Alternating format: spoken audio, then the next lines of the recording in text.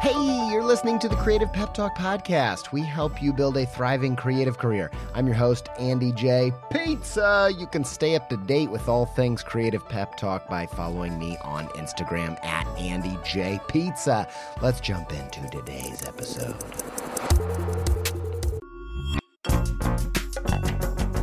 This episode is supported by In the Making, an original podcast brought to you by Adobe Express, the all-in-one content creation app included in your Creative Cloud membership. If you are trying to boost the YouTube, TikTok, Reels content side of what you're doing, one episode of In the Making that I think will be super useful to you is their episode with John Ushai.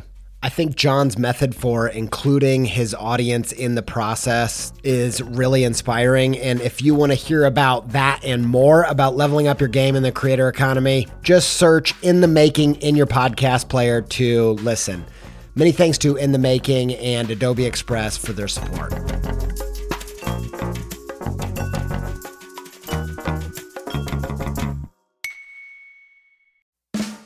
I really needed to rehaul my website. I was talking to some web people, looking around, and I got intrigued by Squarespace's new Fluid engine, partially because it just sounds cool, but also because it allows you to drag and resize and layer up anything you can imagine. I dove in, rebuilt my site. It's the most me site that I've ever had. I just absolutely love it. Launched it. Got such a great response. Some industry illustration and designy peers even reached out and was like, hey, who coded this thing, man? I'm like, y'all, I did it by myself. No coding with Squarespace's new Fluid engine. I told him, like, you should go check it out. You're going to be surprised with what you can do. And I built this thing before Squarespace reached out to sponsor the show. So I was like, boom, easy peasy. I was going to tell you about this new site anyway. Go check it out, andyjpizza.com, if you want to see what I did with it.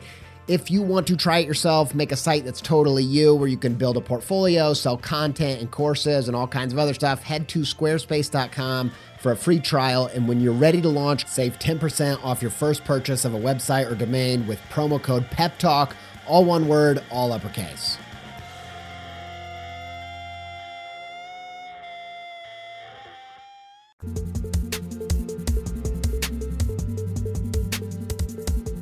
Okay, so this person opens a coffee shop and everybody loves the coffee, man. Everybody's loving the coffee. Every person that tastes it, like, this is the best cup of coffee I ever had. And they tell their mom and their grandma and their brother and their sister and Uncle Tim and Ronald Duck, whoever.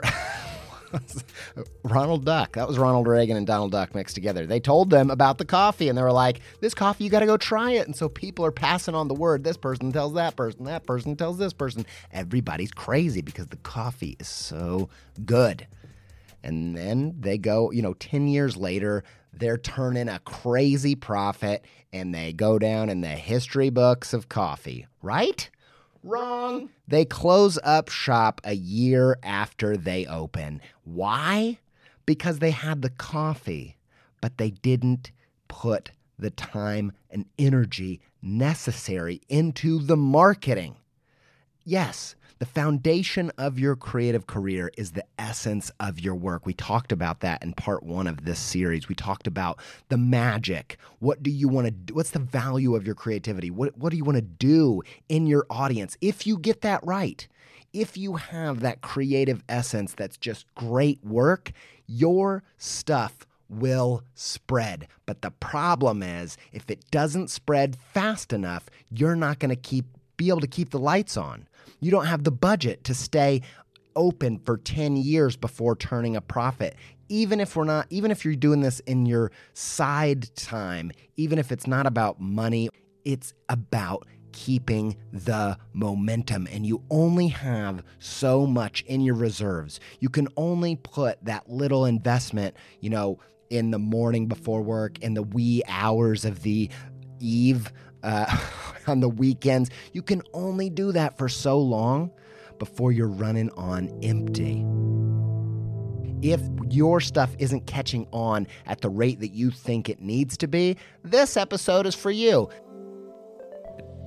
This is the 9 marketing tactics to gain the true fans you need to truly thrive right now. Let's jump into it right away, shall we?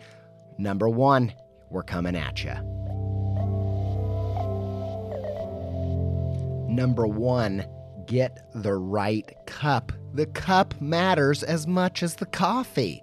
Have you ever gone to a restaurant and there's something off, there's something about the carpet, there's something, you see something out the kitchen, there's something weird on the countertop, there was something in your chair, whatever it is, there's some weird little thing and it puts you off, and it doesn't matter how good the meal tastes, you can't enjoy the food, right?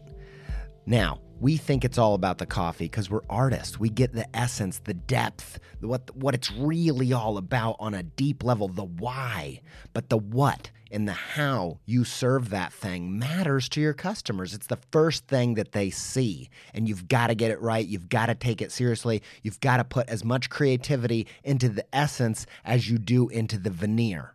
Because if you try to serve high-end coffee out of a dirty Dixie cup, we're not buying it.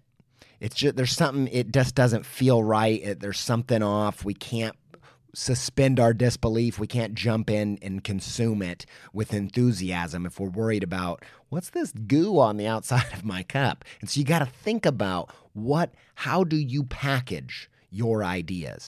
You've heard the phrase, don't judge a book by its cover. But you know what? I think we should change that to remember, people judge a book by its cover. And so if you know that, you can do incredible depth. You can have this amazing essence in the deep cuts of the chapters of your book. But don't forget to put just as much creativity into the title of the book. You might not know this, but when it comes to book design, people look at the title of the book, then they look at the cover art, then they look at the tagline. And if the tagline, and if all those things keep hooking them, they'll go to the back of the book. And the back of the book is designed to get you to read the first line of the book. And if you get someone, a reader, if you hook them on the title, you hook them on the cover, you hook them on the tagline, hook them on the back of the book, hook them on that first line, you got a reader of your book. They're in. They're going to buy it. Right? And so if you know that, you can make your book as deep and powerful and get into the nitty-gritty of making your thing as incredible as possible from start to finish. But don't ignore the cup.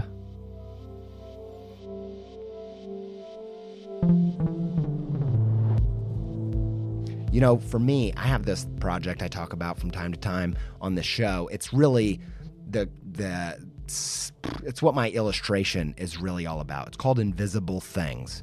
Now, Invisible Things, I came up with that phrase probably 5 or 6 years ago, but I didn't call my world that I was building with all these different creatures. I didn't title the world Invisible Things, but that didn't happen until about a year ago. And so here's the thing about that. When I titled it Invisible Things and I arranged these characters in a grid and I put it on Twitter, it got 60,000 likes and 25,000 retweets. And the weird thing about that is that they were the same characters and the same ideas that have been in my work for at least, 8 years, but they'd never caught on. And the crazy thing about it is it was the same coffee, different cup. It was presented in a way that resonated. It was presented in a way where there was clarity.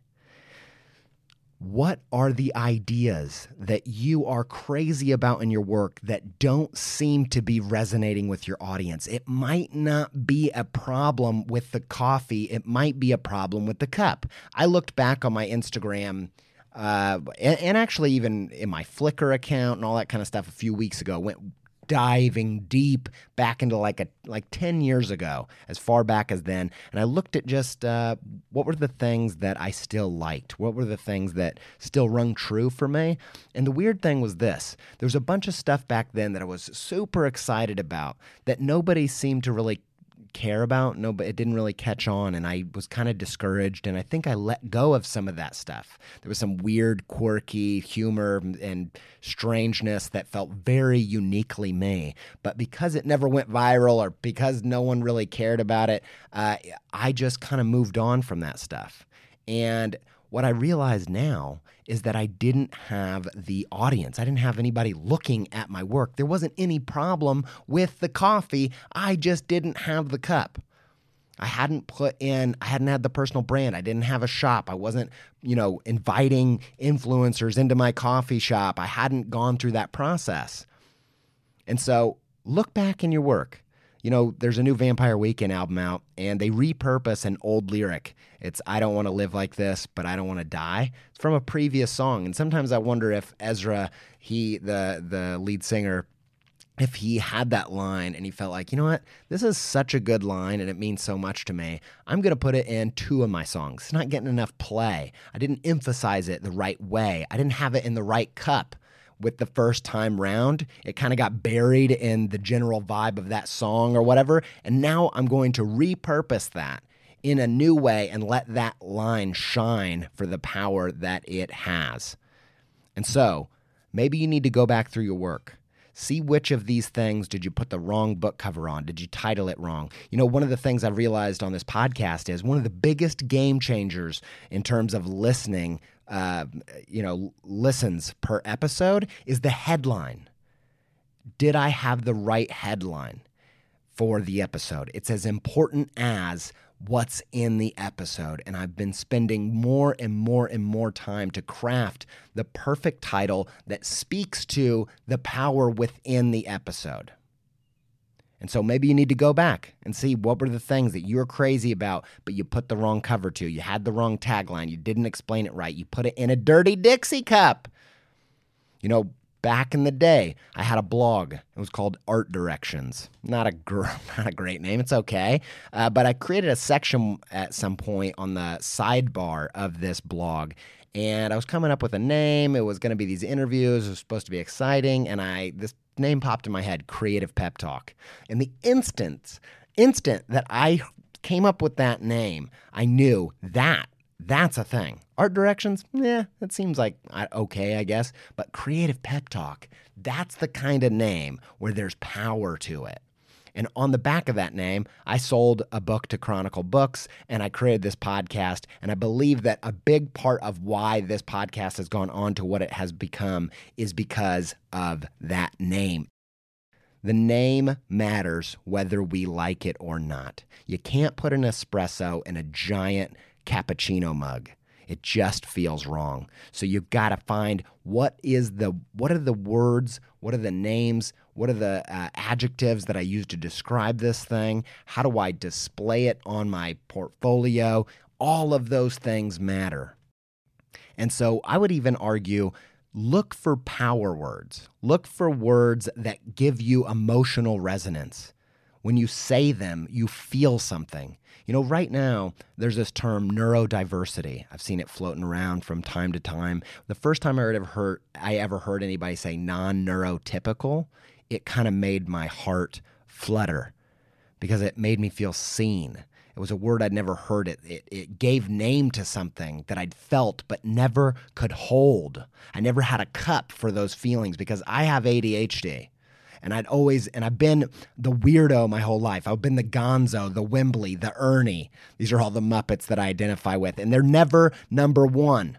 It's never about Wembley. It's always about Gobo. It's never about Gonzo. It's always about Kermit, right? And I always felt like a side character because of that. I always felt like the weirdo. And when I heard the phrase non-neurotypical and supporting neurodiversity, there was power in that word, in that terminology, in that cup. It held so much for me. It was this new, beautiful cup that just came straight out of the kiln, baby. Use those words. Find those words. Words matter. Maybe the reason your thing isn't working isn't that your coffee's burnt, isn't that your people don't like your coffee. You're just serving it in a dirty Dixie cup. So find the right cup. Remember, people judge a book by its cover, and that doesn't have to be a bad thing if you don't forget it. Number 2, you got to get that storefront up and running. It's not just about the cup. They don't even get to see the cup if they don't go into the store. So you've got to have a store that's inviting, that people want to engage with. This is your personal brand. Look, if you want to make a living, if any of your living comes from working online, you can't ignore the fact that people want to work with people. People want to know who you are. They want an idea. If I go onto someone's Instagram and there is no photos of them, it's very difficult for me to feel like this is a person. Often, if I go onto an Instagram and I don't see any photos of this person, I assume this is some kind of corporate entity. Maybe this is like a blog Instagram where they're collecting a bunch of other people's stuff. Like, I think, I said this a while back on the podcast, and it really seemed to hit a nerve with a lot of people. If you feel like you can just that the internet means that you get to create your little fort and just slide drawings or songs or whatever under the fort, and nobody ever sees you, like, that's not the way the internet works.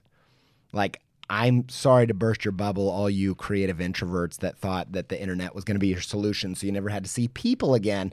Wrong. I don't think it works like that. I think if you look at the people that are the most successful in any of these creative industries, you're going to see someone with a strong personal brand. Now, there are some exceptions to that, but I would say those are the exceptions, not the rule. The truth is there are infinite seas of more talented people with better coffee that are way less successful than the people with the incredible storefront that's inviting, that gets people in the shop tasting the coffee, right? So you can't ignore it.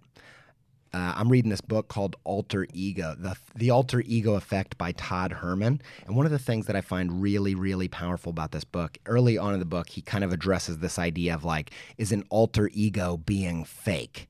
He has this thing where, like, top performers have throughout history created these alter egos to get their best self to show up on game day and perform and get rid of all of the anxiety and all the second guessing and all the things that we don't want to show up.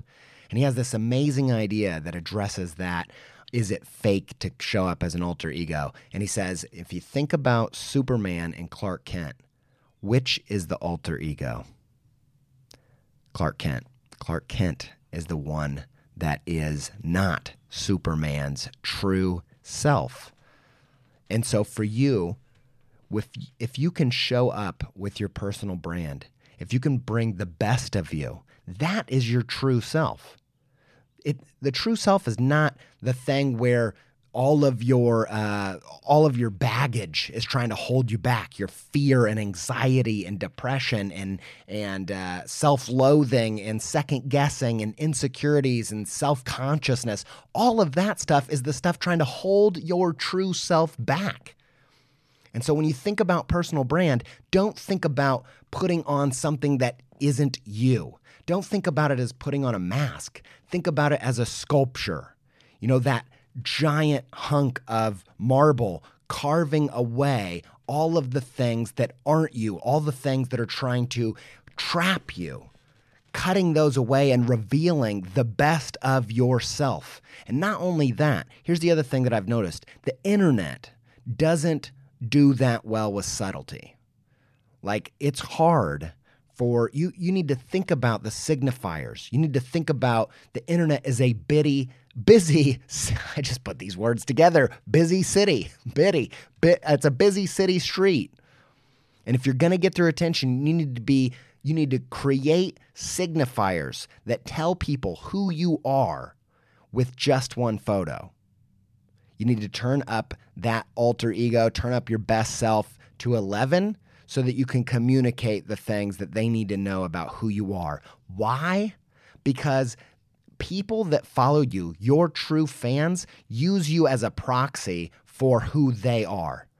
People that they're following, if you want to understand somebody, what they value, what they think, go check out who they're following. Go look at the top accounts, the accounts that you know of the people they follow. That says who they are. It's a proxy for their own identity. And if you're not clear about who you are, they're going to feel pretty wishy-washy about allowing you to represent who they are.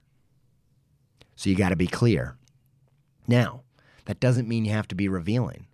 If you have this thing where you actually really value your privacy. You really value mystery. You know, the coffee that you're making, you want there to be some creative magic that you're communicating. Even that, you've got to communicate it. I like this idea of a speakeasy where, in New York City, I was hanging out with my buddy Tad Carpenter and the guys from DKNG, and they did some research, and they found this speakeasy in New York City, and you're walking along, and it looks like a photo store, like a Kodak store, and the lights are off, and there's nothing going on, but if you try the door, it's open. And you go down there, and there's this secret entrance. There's like a bouncer in the back of the photo store. And if you walk through there, there's this amazing jazz cocktail club. And so that might be your vibe. That might be something that communicates your value, the mystery. You know, there's Sia. She has that wig where she's hiding behind. She doesn't show her face. Or the guy Burial, the music maker from London or from England. If I just made London and England synonymous, I highly apologize. That's very offensive, but I do think he's actually from London, but I could be wrong about that. Don't hurt me. But he's someone who has made anonymity part of his personal brand. But he did it with intention. He didn't ignore his storefront. Being anonymous wasn't a random byproduct. It was something he did on purpose. It communicated something about him. So whether you want to show it all or whether you want to keep it on lock, remember it is very important. If they're ever going to taste that beautiful coffee, you've got to get them through the door. And you do so by being super intentional about personal brand.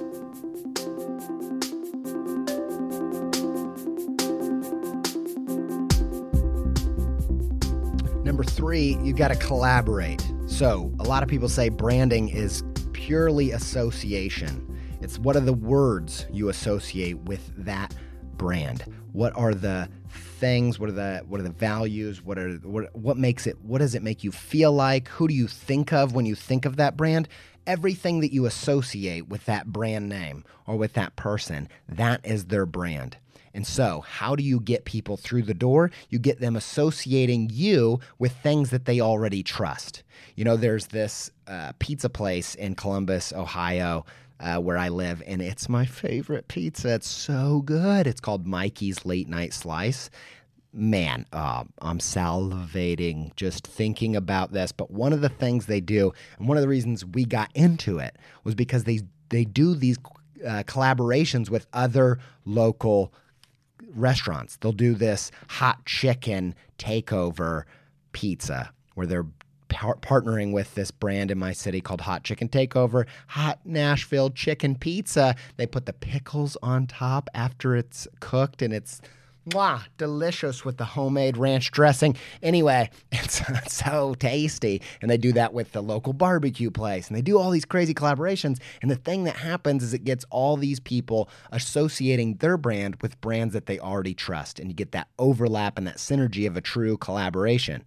Now, I think this is more important than ever because if you go into the world of marketing, they're telling you that nothing works better than influencer marketing. What is influencer marketing? It's saying take somebody that's got a lot of trust for their audience where you have perfect alignment with them. You know, you don't want that's incredibly important. You know, there was this story floating around Twitter recently, like this influencer had 4 million followers, but only, created this t-shirt brand and could only sell 16 t-shirts. And the problem there is there's no engagement. There's no trust with the audience.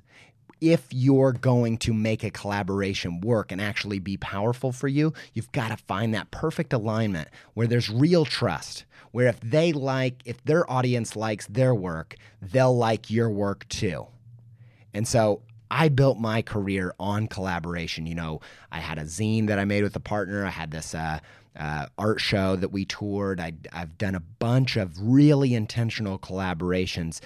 It's one of the most powerful marketing techniques. If you are not collaborating in major ways, if you are not making these brand associations with people that already have trust in an audience, I don't think you will be able to gain the momentum at the speed you need it to succeed. So here's the way I think about it.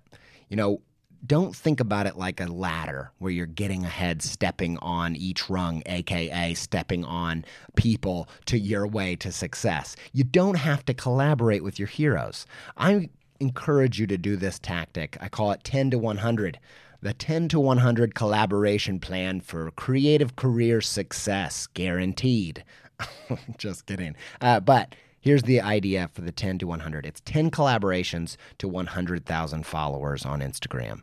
So let's say you have 2,000 followers on Instagram and you do a big collaboration, a significant collaboration, over the next quarter of the year with someone else that has perfect alignment, someone that you fit together with really well. They don't have to be the same. They have to be complementary. Someone who has 2,000 followers as well. So if you have 2,000, they have 2,000, you do this big collaboration and 50% of your audience follows them and 50% of their audience follows you. Now you've got 3,000. Both of you have 3,000 followers now. If you do that with someone else that has 3,000, now you've got 4.5 thousand. Do that again, you got 6.75. Do that again, you got 10, then 15, then 22.5, then 33.75, then 50, then 75, then 100. In 10 collaborations, you've got 100,000 followers if you just do big collaborations with someone who has the exact same number of followers as you. Now, we neglect this. We always look to, if we've got 2,000 followers, we're always trying to do a big collaboration with someone with 100,000 followers, but that's short-sighted. That's also a shortcut. This way, you actually get that true engagement, perfect alignment, both helping each other, and a rising tide raises all ships. And so this collaboration is good for you and for them.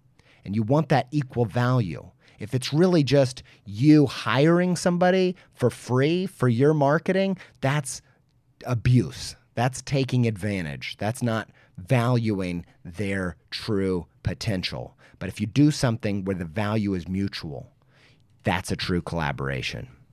So sit around, take some time to really take this seriously. What would a really deep collaboration be?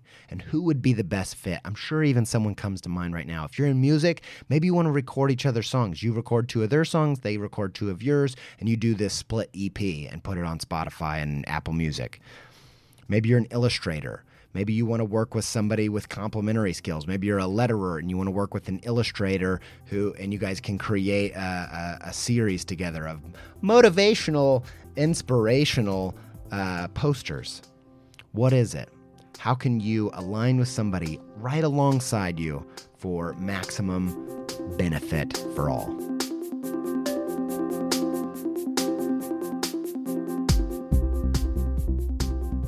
Number 4 is go deep, not wide. Listen to me. I'm getting angry at you people.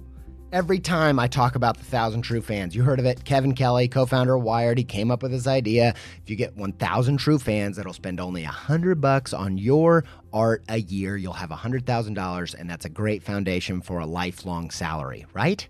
And everybody hears that and they're like, that sounds so nice. And it makes me warm and fuzzy because it seems possible. And then we go right back to trying to be the Beatles, right? Stop doing it. I'm getting angry now. Here's the thing. I want you to take the idea of the 1,000 True Fans deadly serious. I think that it is a dramatic shift in thought. It's a dramatic perspective shift. It is completely different to the way that art was ever done. But because of the internet, because of where we're at right now, it is completely and utterly possible to have a thriving creative career with just 1,000 true fans, and that changes everything. And in fact, I would argue that it is the best way to build a thriving creative career, even if you don't stay at 1,000 true fans. But if you start with that as your focus, I believe that the people that do that are the ones that go on to have these giant cultural moments.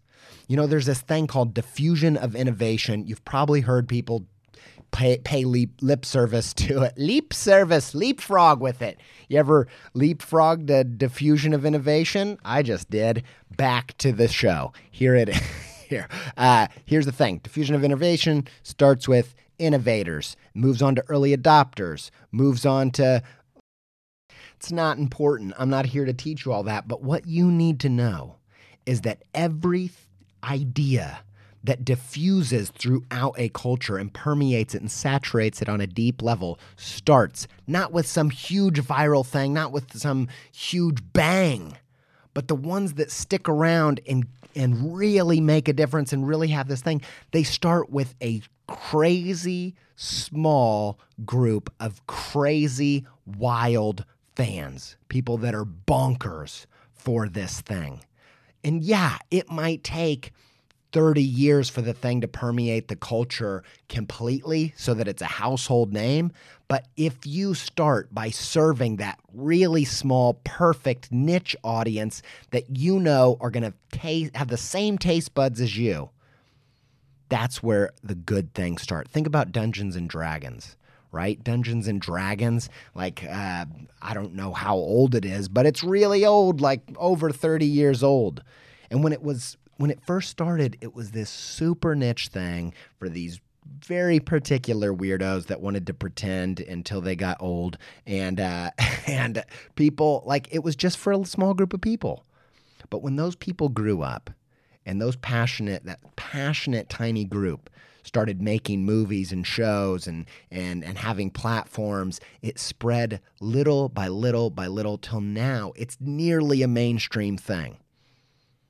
And that's how great things happen. I believe that it's not so much of right place and right time as it is starting with a small group of passionate fans that have the exact taste buds you have, where you can speak directly to their needs and really get them on a deep level. And then you don't so much, it's not that D&D was all of a sudden in the right place in the right time, Game of Thrones came, so that, all this kind of stuff. No. I believe it created that wave. It wasn't the taste taker, it was the taste maker. It's not all of a sudden, that the culture's ripe for this fantasy stuff. No, it built up over time. It diffused throughout the culture until it was the mainstream. And so, how does this change what you do? If you're making a meal for millions of people, I've told you this before. This is a theme on the podcast. What probably safe would be dairy-free butter, gluten-free spaghetti. That's it. Put it together. What have you got? A lot of full people that aren't excited about your dish. However, if you have a best friend coming over, and you know exactly their favorite food. Not only that, you know the food that you're crazy about, that they're crazy about, and you even have some new ideas about, you know them so well, just as you know your own palate, you think, you know what, they love this pizza, but what if I stir in a little bit of cayenne pepper into the tomato sauce? Josh Miller, he's my brother. He doesn't listen to this podcast and he doesn't know I just stole his pizza sauce secret and gave it to thousands of people. In your face, Josh. You should have been listening to me. You never listened to my podcast. So I'm giving away your secrets. But the truth is, if you want to make something that resonates on a deep enough level to find that diffusion of innovation, to really, truly spread, you got to start with the mustard seed of power. You've got to start with that tiny group of crazy fans that are going to be your street team. And so how do you do that? You got to speak to their particular taste. Quit trying to make something that's radio ready. No, make something weird that's a gap in the market. That's the thing, the next thing that small group of people, they're just desperate for. They're begging for it, just in the same way you are. And don't be afraid to make stuff that people hate. It's that cliche. You've heard it a million times. If nobody hates it, nobody will love it. Don't be afraid to polarize by leading with your own particular tastes. That's how you go deep, not wide. And if you do that, you'll tap into that 1,000 true fans.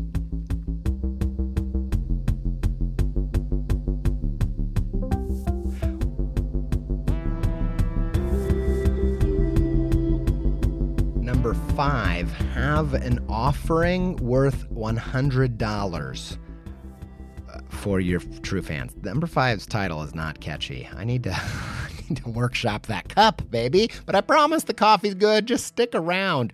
But have an offering. Have a offering worthy of the 1,000 true fans. If the 1,000 true fans is going to work for you, they have to have $100 worth of value that they could actually purchase from you. If you're only making t-shirts, they have to buy like 5 t-shirts, right? Like I was talking to my buddy, Chris Graham. He's a audio mastering engineer. He helps me with this podcast. He has a podcast himself. He's in the other room in this studio that I rent.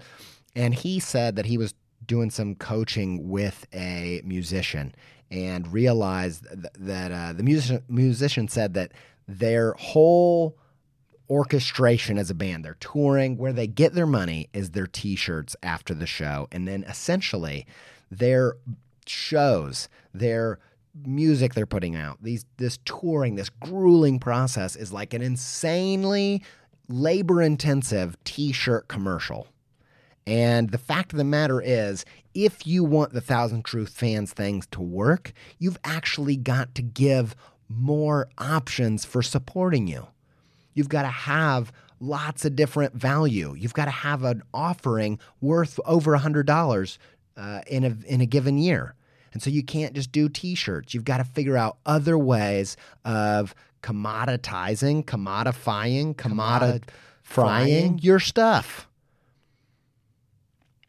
Commodifying. Go. You can have a Patreon. You can have a shop. You know, one of the things I found when I was doing my talks is that at least in the little creative niche that I was starting at, there wasn't very much budget for talks. And so I had to go deeper on my merchandise and offset the fact that the budgets were smaller. It's not really the case anymore. But early days, I had to I had to subsidize my talk budget with my merch and go super deep and offer plenty of different things to make it worth its while.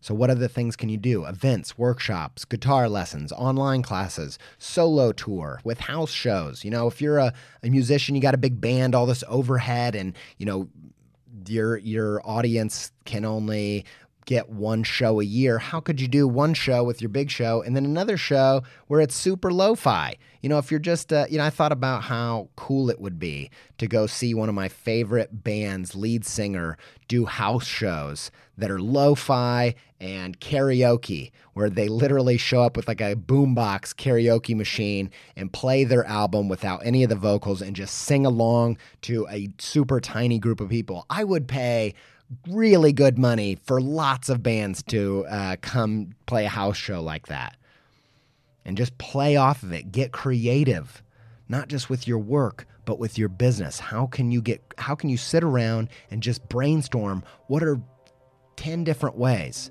that I can offer value for my audience so they actually have an opportunity to spend the $100 that makes the whole 1,000 True Fans thing work? Are you a super labor-intense t-shirt commercial? Have you thought about where you get your profit and how you can create a vast ecosystem of value that gives all kinds of opportunities and options for your fans to support you?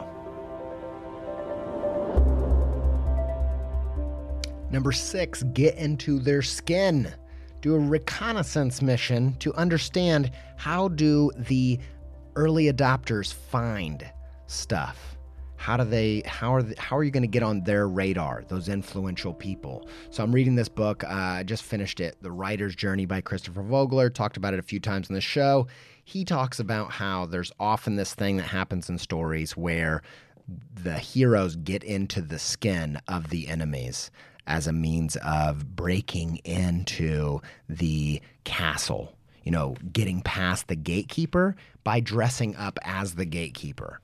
And so you got to get into their skin. You got to think like them. You know, if you're Luke and Han, you got to get in the stormtrooper outfit. If you're, the Scarecrow and the Lion and the Tin Man, you got to attack some of those guards. What are the Winkies? Is that what they're called? Doesn't sound right. It's weird. To get into the castle and save Dorothy, you got to get into their skin. You got to think like them. So start thinking, how do people in your city discover coffee? You got to find the coffee influencers. You can go get onto a social media marketing tool, something like brand24.com. This is if you actually own a coffee store. This is what I would do. Go brand24.com. It allows you to filter out hashtags by location. And so go do hashtag coffee in Columbus, Ohio. You're going to see the top posts from the people that have influence in your market on coffee. And now you can go contact them, create a campaign with them, pay them to do something, right? Same goes for music. How do people get into their skin? How do people discover new music today? It's not the same way as they discovered it 10 years ago. I would say ultimately, my musician friends have made it really clear it's through Spotify playlists. And so who makes those playlists? Go on a reconnaissance mission. Get into their skin. If you get an email address, use this trick that my buddy Kyle Sheely, public speaker, you can go follow him on Instagram at Kyle Sheely. He is a hilarious dude, all kinds of funny ideas. He's been on the show a few times. One of his tips that he shared on the show was when you send an email, make it an easy email to reply to because people like to reply to emails like that. So don't send them this huge email of, hey, I'm just this band. I want to get on your playlist. No, say one question. Hey, I'm wondering, how do you find new music to put on your playlist? One question. People love ticking off something from their to-do list super fast. Then now if they reply, they've got a relationship with you. Now you guys are in a relationship. Now you can ask some more questions, but go figure out how do they get on these Spotify playlists. If you want to get on somebody's radar, go find who they follow. Where do they get their news? Where do they get their inspiration? Go find those outlets and target them with emails and make relationships with where those people find their stuff. You know, this is an interesting side effect as you go do that. These early adopters, you know what's the cool thing about them? They like low follower count. This is the one time where the low follower count will actually work in your favor because they like things before they're cool, before they catch on. And so if you're in a situation where you're in a low follower count situation, that is your advantage to these early adopters. You've just got to get into their skin and figure out how to get on their radar. They want to find the band that hasn't been discovered that's perfect for their playlist. Number 7 is siphon.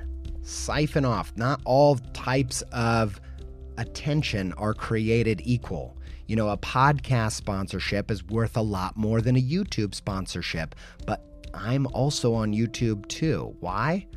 First of all, I love doing it. That's always the first metric. I'm not some grimy, shisty coffee peddler who doesn't get it. I just did air quotes. I get it, okay? I'm very authentic. Nobody cares about art like I care about art. Nobody cares about having fun in my work like I care about that. But beyond that, on top of that, I add strategy to it so I can do this over a lifetime. So I can also feed my children and also color pictures for a living, right? But here's the thing. Not all attention is created equally. And so, yes, podcasts listens are worth more financially than YouTube views. However, YouTube makes it a lot easier to find new content. It's easier to get organic views on YouTube. And so I started a YouTube mainly because it sounded fun, but then secondly, because I knew that I could siphon off viewers from there and point them back to my podcast. You know, one of the things I realized about 3 or 4 years ago was that the cover of my book, aka, you know, the cup that I put my creativity in, the thing that people look at almost always first is how many followers does this person have on Instagram? Like, that's a huge thing. It's just a behavior of our culture, whether you like it or not. You don't have to like that people judge a book by its cover, but you should remember that they do. And you should plan for it. You should strategize around it. One of the things I did a few years ago was I started to send everyone back to my Instagram and siphon off any attention I get from any outlet and always point it back to a central hub that pushes my book cover, that makes that cup that coffee cup shine. And one of the things I realized was one of the places where people were siphoning off the most attention was in conferences, conference talks. If you have hundreds of people, thousands of people giving you their full attention for an hour, that is the number one time where you need to siphon off people's attention and point them back to your hub. And so it was one of the reasons why I prioritized getting into talks, was I realized it was one of the biggest ways to convert true fans. And so now I'm even more intentional about it. I start with my handle at Andy J Pizza. I end with my handle. I might even put it on every slide. Some of you extreme coffee people, the purists, might be like, don't put your logo on the cup.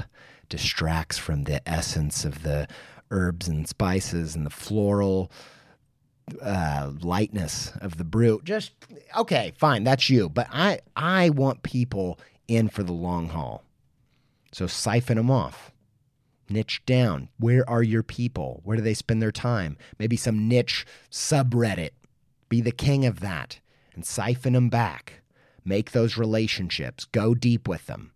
There's more than one type of value. Yes, maybe your industry super values Spotify listens, but there are a bunch of other places that you could show up and push them back to Spotify. So don't just prioritize those vanity metrics. Don't just prioritize those, the cover of your book. Where do people find those covers? There may not be any money in those places, but there probably is a lot of attention and exposure. And if you can be intentional of siphoning off that attention back to the places that matter, that's how you get some momentum. So siphon off attention. Number 8 is overcompensate. One of the things I notice all the time is I'll ask somebody that's struggling. They're not getting the traction that they want. And I say, well, how did people in your market find traction? And they almost always tell me an answer that's something that they absolutely cannot do for one reason or the next. And usually they're right. Usually they literally can't change that thing. Back in 2013 for me, if you would have asked me, what's the biggest obstacle for your growth? I would have told you I don't live in a major market. I even lived in a smaller market. Confusingly, I lived in Columbus, Indiana. Now I live in Columbus, Ohio. It's very weird. I think we're going to go Columbus, Georgia next. But Columbus, Indiana is an even smaller market. And I knew. I ignored it for a long time, but I knew the truth. Living in a big market like New York City, Portland, Los Angeles, Austin matters. It matters to your personal brand. It really matters to your networking. And what did I do? I knew I couldn't change it. We needed to live there at that time. We didn't have, there's a bunch of, I'll spare you the sob story, but there was a billion reasons why we couldn't move from that place at that time. And so what did I do? I ignored it. What is the thing that the heroes in your market have done? What's the game-changing thing that you're ignoring? Here's my advice. Quit ignoring it, even if it's not something you can change, and start to overcompensate. You need to take that thing head on. You need to quit pretending like it doesn't matter because it's a thing that you can't change. You need to compensate. And for me, in 2013, I realized that no, I cannot live in a major city. But because I don't, I actually have lower overhead, and it means I have a higher budget for travel. And so I can not only compensate, but overcompensate. I can have a network in LA. I can have a network in Portland. I can have a network in Austin. I can have a network in New York City. I can actually build relationships with those people online and then build them in real life by traveling, using that extra overhead and prioritizing that budget for hitting that thing head on, that thing that's holding me back. And so if you know that people find their new music by listening to Spotify playlists, but you can't, you've already tried, you've attempted 50 times, you can't seem to get on one of those, what's the next best thing? What are other playlists that have a lot of followers? One of the things that happens is a lot of musicians these days create playlists. Go approach them, the next rung down, then the next rung down after that. And then if you can't do any of that, then maybe you need to not just be a musician, but be an amazing curator of playlists. Maybe you need to go just as deep into making that coffee as you do into the curation of that coffee. Maybe you need to be a coffee connoisseur. Maybe you need to make blog posts that support and encourage and inform people in your area about everything about coffee in their area, and even encourage them to go check out other coffee shops. Maybe you need to make the best Spotify playlists on the planet and make that and shout that resource from the mountaintops, because guess what? You can put your songs on those playlists too. If no one will let you be a public speaker, no one will take a chance on you, maybe you need to put on your own event. Maybe you need to do the hard work of getting sponsors and using your taste to get the other right speakers and create a budget, and then make you one of those speakers that then puts you in association with their brands. You gotta quit ignoring the thing that you know that's holding you back just because you can't do it. You don't have to do the exact thing, but you can overcompensate for it. So what is it? What's the deal breaker? What's the factor? What's the pattern that all the people that you want to be like have that you don't and can't have? And quit pretending, quit ignoring it, and compensate for it. Number 9, key objective failures. This one is a doozy. It's one that I keep coming back to over and over and over. First thing you got to do in your business, you got to understand, what are your key objectives? What is the thing that moves the needle? The 80-20 rule, the domino of your business, a billion ways to say it. What is the thing that has the biggest impact on your career? Is it art directors saying yes? Is it being put on playlists? Is it guesting on other shows? Is it guesting on other podcasts? Is it being picked up by a blog? What is it? You probably already know what it is. And you need to hunker down. You need to focus on, how do I make that thing happen as much as possible? And my favorite way to do this comes from Emily Winter. She's a comedian, and she had this goal when she was struggling to get 100, not blog posts, not opportunities, 100 rejections. She recounts this in great detail on the Work Life podcast with Adam Grant. I'll put it in the show notes at creativepeptalk.com/episodes. You can check it out on this episode's show notes. But she had this plan when everything was going to crap to create 100 rejections for her articles. And she decided she was going to approach 100 different publications. She made a huge list, and her goal, her key objective, was failures. That many failures. And it unlocked this passion. It unlocked, approaching people like the New York Times, who she thought, they'll never, ever let me write an article for them. I'm not good enough. I'll never be good enough. But when her objective was to fail, she had no problem reaching out. Now, of course, she has written for the New York Times and for countless others. It was the thing that changed her career. What is it? Podcast guesting, playlists, art directors, jobs, whatever it is. Why don't we do it? We don't like rejection. But if that's the point, maybe you can get into some kind of sick, twisted mindset where you will approach all of these people. Maybe it's 100 blog-like Instagrams. Make a big list of them. They don't even have to be good fits. They can be terrible fits. They can be way out of your reach. Try it. I've heard people doing this with jobs, trying to get jobs, and they put this huge list together, and they only get 13 in because the 13th one that was completely out of reach gave them a chance, and it completely changed their life. If you have never hustled like this, if you've never just gone through this kind of sprint-like approach to marketing, I highly suggest it. My whole career is based on sprints like this. I kid you not. I'm not kidding. Was I kidding? Do you think I'm kidding? I'm not kidding. Early on in my career, it was blogs. Then it was art directors. Then it was guesting on podcasts. Yes, it's not always comfortable, but if your goal is rejection, I know you can get rejection after rejection after rejection. I know that for a fact. No matter who you are, where you are, how you're doing, what you're doing, you can do the door-to-door 100 rejection list. Find that key objective. What's the thing that would change everything if you got 5 of them? Make a list of 100 of them and then just shoot for those rejections, baby.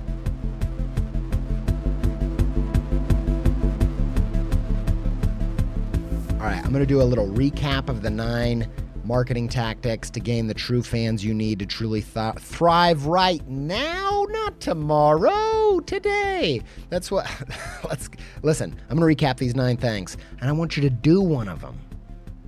Don't just listen to them and feel the fuzzies and be like, 1,000 true fans, isn't that nice? It's completely doable. Well, do it then. Okay, number 1, right cup. Don't forget people judge a book by the judging cover. People judge a book by its cover.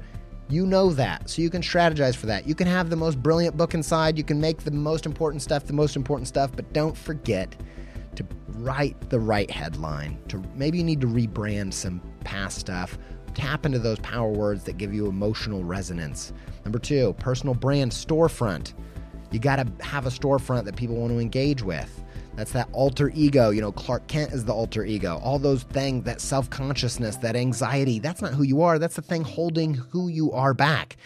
Personal brand's not a mask. It's releasing the sculpture. It's hacking away that everything's getting in the way. Don't be afraid to turn it up to 11 and make it clear who you are and allow people to use you as a proxy for their identity. Make it clear who you are so they can make a decision on it. Number 3, collaborate. Don't forget the 10 to 100 plan. If you do 10 collaborations, you can go from 2,000 followers to 100,000 followers. That's that idea. Is it guaranteed? I don't know, but do it. Give it a shot. You'll definitely be in a better position than you are now. Number 4, go deep, not wide. Quit trying to be a taste taker and be a taste maker. Be on the 30-year plan. Tap into those 1,000 true fans and then build it up over time. Make a dish that speaks to their taste buds. Don't be afraid to turn a bunch of people off. Number 5, have an offering worth over $100.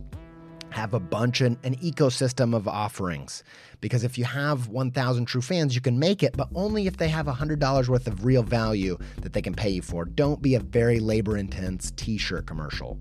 Number 6, get into their skin. Reconnaissance mission. Put on the stormtrooper outfit. Think like they think. How do these early adopters find what you do and reverse engineer that discoverability? Reverse engineer that organic, meet cute situation. Number 7, siphon off. Not all types of attention are created equal. Yeah, some of them you can monetize, but some of them you can siphon. Where are people's peepers? Peeping. Number 8, overcompensate. There's something that all of the winners do that you can't do for some reason, and you need to quit ignoring it and double down and overcompensate for it. Maybe you can't live in New York City, but can you travel there? Can you collaborate with somebody there? What are the ways that you can compensate for the things that are holding you back? And number 9, key objective failures. What is the thing that moves the needle more than anything else? And then go on a marketing sprint, a door-to-door operation to get as many failures as you possibly can. It could change your life.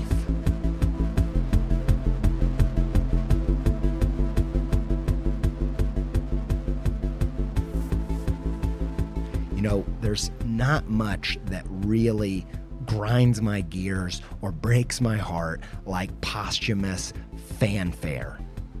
I see it on Twitter all the time. You know, these artists, these comedians, these musicians will pass away, and it'll cause this reaction where all of a sudden their work reaches a whole new audience. And yeah, there are a whole ton of factors. There's all kinds of reasons why that might happen or why that person might pass away. But sometimes I wonder, Is it possible that things would have been different? Would they have been able to taste the fruits of their labor and seen their work working on a totally new level if they'd focused on the cup as much as the coffee? Would they have been able to enjoy that relationship with these passionate fans in their lifetime? And I want that for you. I'm reading this biography on Jim Henson. He's one of my all-time creative heroes, maybe my number one creative hero. And I'm so loving this biography. But one thing that a lot of people don't know is that the reason the Henson Empire exists today, the reason why so many millions of people were touched by Kermit and Fozzie and Gonzo and Ernie and Elmo and Bert and all these amazing casts of characters, it might not have happened had Jim's brother Paul not died an early death. You see, early on in Jim's career, he was already on local TV, he was already doing puppets, he was already doing all kinds of stuff, but those around him say that his brother Paul passing early on was a fuse that got lit under his butt, and everything changed for Jim in that moment because he realized that it wasn't just about the coffee, it wasn't just about the essence, but there was a shot clock. There was a time ticking, that the time was now, and that thing lit an energy under this guy that turned him into the Henson that we know and love. And so the same is true for you. You might not have overhead. You might not have a budget that keeps the lights on in a brick and mortar shop, but you have a fixed amount of time on this earth. You have a fixed amount of energy to pour into your side hustle that you don't have an infinite supply. And if this thing doesn't catch on in a timely manner, you might not ever enjoy the creative career success that you've always hoped for. So you can't afford it. You can't afford to wait for this thing to just slowly catch on. You can't afford to merely just have the essence. You can't just be brewing the tastiest cup of coffee. You've got to find the perfect cup, the perfect shop, the perfect strategy to get enough people to taste it.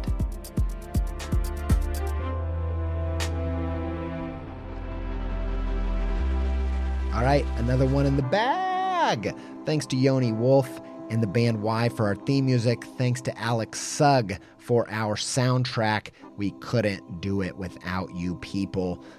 Thanks to all of you for listening, and a special thanks to all of you who support this show on the Patreon. You make it happen. You are one of the key sponsors of this show. You're the producer. You are the foundation of this thing. If you get a lot from this podcast and you're interested in giving a little back, even $1 to $2 an episode, $8 a month if you can spare that, and you want to spare if you want to support this show, go to patreon.com/creative pep talk. It's super easy. If you've never backed a Patreon, I highly recommend it. I'm a big believer in supporting the artists that we are true fans of, and go check it out. Really appreciate it. Big shout out to recent sponsor, Mickey Winter, sponsored the show recently. Thank you, Mickey. And thanks to all of you for checking that out. Go check it out.